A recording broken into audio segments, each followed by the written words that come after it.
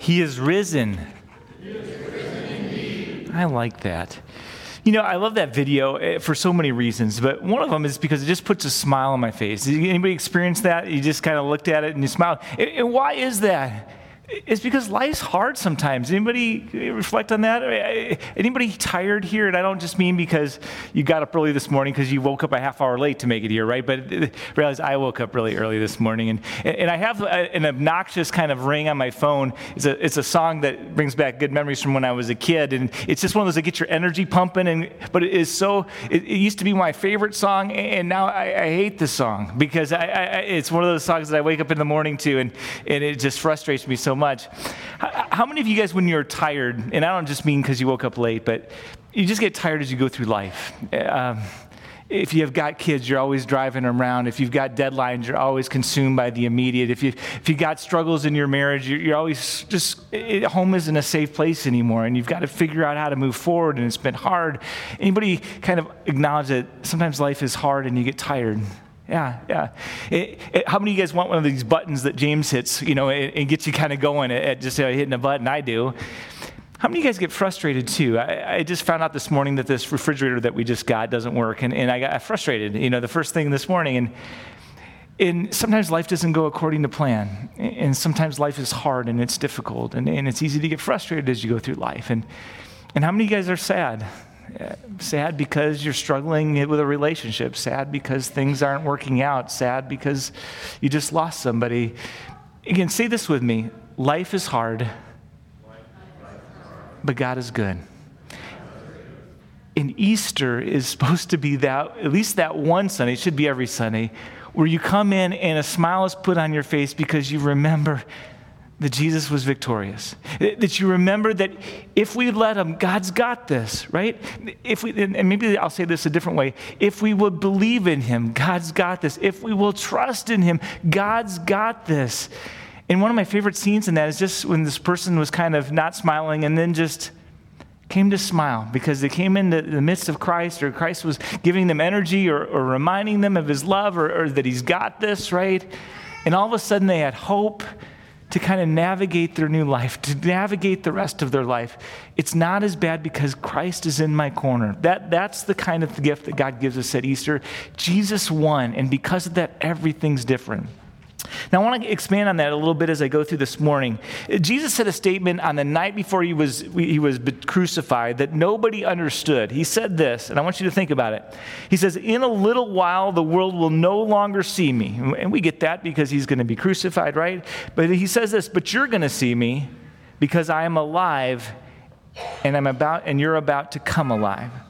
And so Jesus just shares with us this morning the simple message. He says Easter is about coming alive. It's about realizing that I've got this. It's about realizing that he is there for you, that he's got you as you're going through life. Jesus proved, in other words, that he was who he said he was. He says, I'm God, and I'm going to let them kill me, and then I'm going to let them put me in the ground, and 3 days later I'm going to rise again. I'm going to prove that I am who I say I am. And he rose and he walked around Jerusalem. And ever since then, history has been divided in between AD and BC.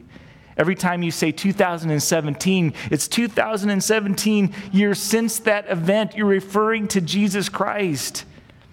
And you know what? Almost everybody knows that part of the Easter story. And it's part of why we get excited. It's part of why we smile.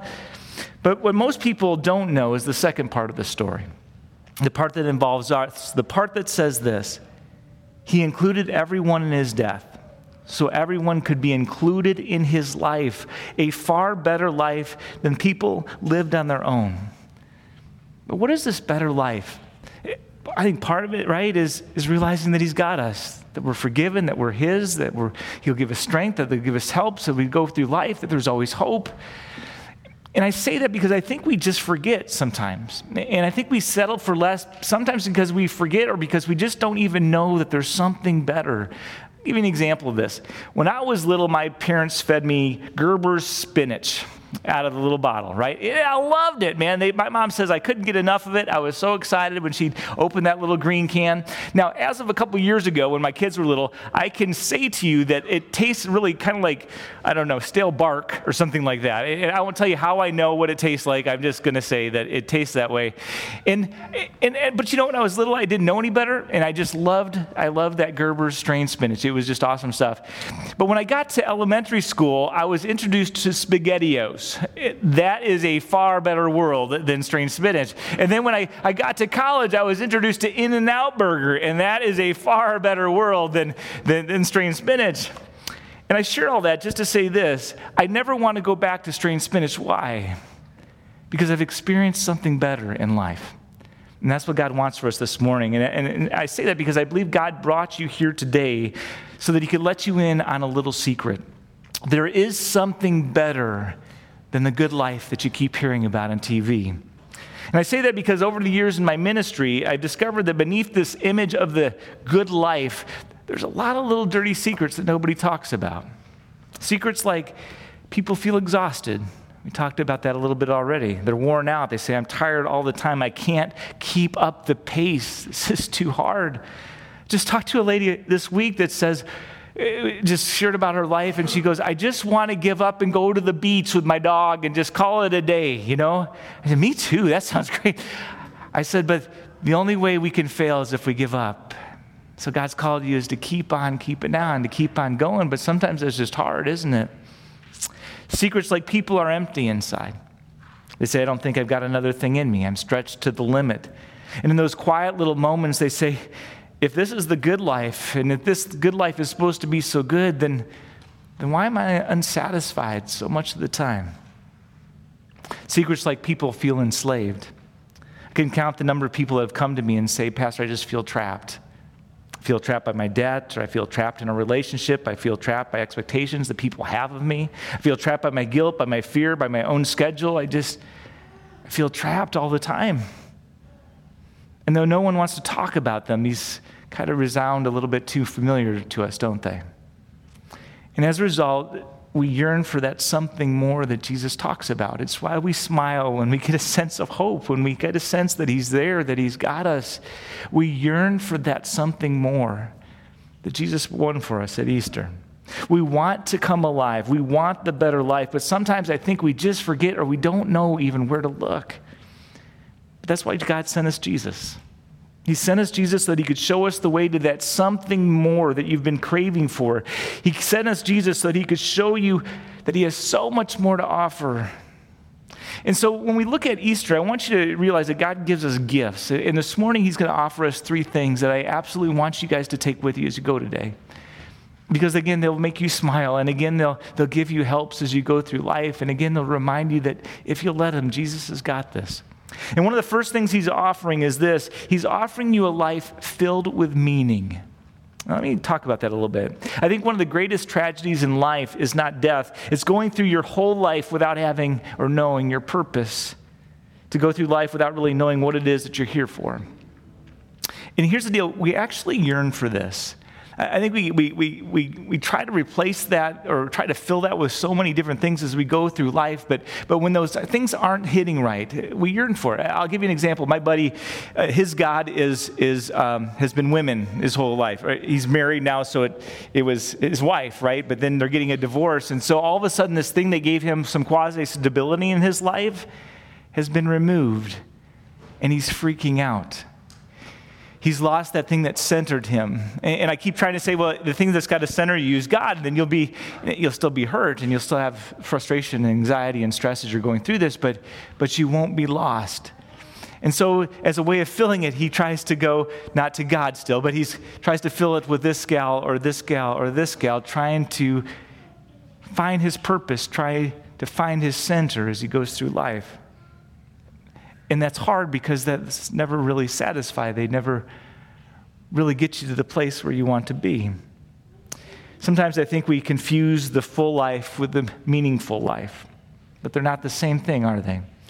Having a full schedule is not the same thing as having a fulfilled life. And so we search for meaning in all kinds of different ways, like my buddy. Sometimes we think that if we could just get more possessions, our life will have meaning. but there's always more to possess. And sometimes I think we think that maybe if I can just accomplish certain things, my life will have more meaning. If I can just get to here, or if I can just do this, then everything will be good. But there's always more to accomplish. So we continue to search for meaning through hobbies or sports or travel or through relationships or through food. And hear me say, they're all good things. They just don't satisfy in the way that we're looking for. They don't give our lives that ultimate meaning that centers us. And yet as we go to the Bible, we see the answer that the Bible gives us is this: if you want lasting meaning in your life, if you want that centeredness, if you want that sense of peace, you need to go to the source of all meaning. You need to go to Jesus. That's what the Bible says. Paul says, Christ gives meaning to your life. Now, I want you to think about that just for a second. You were made by God. You didn't make yourself. God made you, and he made you for a purpose. But if you don't understand that truth, that you were made by God for God, life's not going to make any sense, because you're going to think it's all about you. And if you think life's all about you, you will constantly be disappointed as you walk through life. Because again, why? Life is hard, but God is good. But again, that's why Jesus came. He came to bring meaning to your life, to bring centeredness to your life. He came to provide a way for you to start over and to begin again. He came to create in you something completely different and better than you've ever experienced. The Bible says that Jesus died so that we would no longer live for ourselves, but for him who died for us and who was raised to life for our sake. He's just saying that you weren't made to live for you. And I know that's a hard concept, and we all get swept up into it, all of us. But it makes life more difficult when we think that way. Whenever you're focused on your belly button, right? You feel everything. You notice everything. You know how the best way to get over hurt? To help somebody else. To get the focus off of you, to go to God, to run to God for strength and for help and for peace and for hope and for comfort. Not always looking at how bad the problem is and what you're suffering with. God says you weren't made to live for you, you were made to live for him. And when you live for God, you get connected with him, and it gives your life meaning, and it gives your life significance, which ultimately gives your life purpose. When you think about the whole Easter story, Jesus himself, he could have saved himself from the cross. He had that choice that he could have made. But he realized that he couldn't have saved you if he had made that choice. So he gave up everything so that you could have everything. He died in sorrow so that you could live forever in joy. He died so that you could have this better life. Jesus also is offering a life freed by grace. Now, grace is kind of a churchy word, so what exactly is grace? Grace is when God gives you what you need and not what you deserve. That's grace. Grace is God saying, I love you, even though time after time after time we reject him and we go our own way. Grace is God saying, I forgive you even though you don't deserve it. Grace is God saying, I'm not mad at you because Jesus has taken away your sin. Grace is God saying, I'm going to give you a second chance and a third and a fourth, and I'm going to keep on giving you chances to come to me because I love you so much and I don't want to see you lost. Grace is God saying you are free. The Bible says this, that he gave his life to purchase freedom for everyone. Sometimes I think it's hard for people to get what that freedom looks like. And so I'll give you an example. Have you ever had anybody in your life come to you and say, I forgive you? You're like, no. That's too bad. No. If you have, though, I want you to think about that moment. There was a release of stuff. You felt free for the first time in years being around this person because you didn't have to walk on eggshells anymore. You felt a release from whatever boneheaded thing you just did, and you didn't have to keep paying for it because this person said, I forgive you, and it's okay. We're going to move past this. You felt a freedom to live life differently because you weren't still consumed with the guilt. Jesus died to give us freedom, to purchase freedom for everyone. In other words, on the cross, Jesus paid the price to buy your freedom so that you would no longer be a slave to guilt or to worry or to fear or to any of those other things. He paid to set you free. There's a word that we don't hear about much anymore. It's the word called redemption. To be redeemed means to have your freedom paid for. And the reason we don't hear much about this word anymore is because it's a word that came out of the slave trading years. In the slave trading years, people would intentionally buy slaves in order to set them free. These people were called redeemers. They would redeem slaves. And so someone would say, I don't think slavery is fair. I think it's wrong. I think it's evil, right? This person deserves to be set free. And so they would put their money where their mouth was, I guess, and they would go and they would buy this person's freedom, and then they would let them go. They were redeemed. They were made free They no longer had to be slaves. In a similar way, Jesus Christ came to redeem you, to set you free from all the things that keep you hung up, all the things that entrap you, the habits, the hurts, the hang-ups, all the things that are messing up your life today. He says, I want to set you free from all those things, and I want to give you a new life of real freedom. And this is what that looks like if we'll let him, again, knowing that he's got this. Whatever your worries and your struggles and your problems, guys, I've got you, and I've got this, trust me. When it comes to your past and all the hurts and all the pains and all the resentment that we're holding, he's like, guys, I've got you, and I've got this. I will judge, you need to forgive, right? And so he says that there'll be freedom when you forgive this person. There'll be freedom when you accept forgiveness from me, and you'll be able to live life anew and separate from all that junk from your past. I rose to bring you freedom in life. And baptism is kind of a cool picture of this. In the Old Testament, what they would do is they would take you to a river and they'd throw you under the water, right? You don't have to do it that way. It's the water and the word. But the reason they did it is because it was such a beautiful picture of what was happening. It was drowning, right? It said, I'm burying my old life in this water. I'm burying this life without meaning and purpose. I'm burying this life that is stuck, that is guilty, this life that is worried. And always the way I say it in when I was doing orientation is, if you keep them under until the bubbles start coming up, right? That's the perfect thing, because then when they come up, they're gasping for air. They're gasping for that new life, right? And God's promises, I'll give it to you. I'll give you meaning. I'll give you purpose. I'll give you freedom. I'll give you forgiveness. I'll give you help. I'll give you comfort. I'll give you heaven. He says, I will give you everything. And as you come up out of the water, you receive that new life in very visual terms, a life where you've been set free. And then the last thing he wants to give you or offer you this morning is a life full of energy. I like that one. In the USA Today a few years back, I read this story, and it reads this way. In Ridgewood, New Jersey, a worn-out mother named Maria got fed up with her family's overscheduled lifestyle. She was consistently juggling her kids' homework and music lessons and soccer practices and swim meets and ballet and SAT sessions. She revolted, and this revolt turned into a citywide revolt against having too many activities. So, the article continued, this last Tuesday, the entire town of Ridgewood, New Jersey, canceled everything so that people could stay home and do nothing. The city family night was called Ready, Set, Relax. School officials promised homework amnesty. Sports teams canceled all their games and practices. Clubs and churches canceled all their evening classes. This notoriously overscheduled suburb took a collective timeout on Tuesday. The mayor even weighed in and said, we're all severely overextended. We're victims of our own success. So they planned a night where nothing was planned. It was recorded. Many families actually cooked their own dinner together and helped each other with the cleanup, even played board games unopened since Christmas. Now here's the irony with this. Residents were so addicted to activity, the article continued, that they didn't know what to do, so they asked for a list of suggested activities. Others wanted to turn it into a competitive contest for those who had the best family nights, and on it went. No wonder they were always out of energy. They were addicted to activity so much that they couldn't spend one day.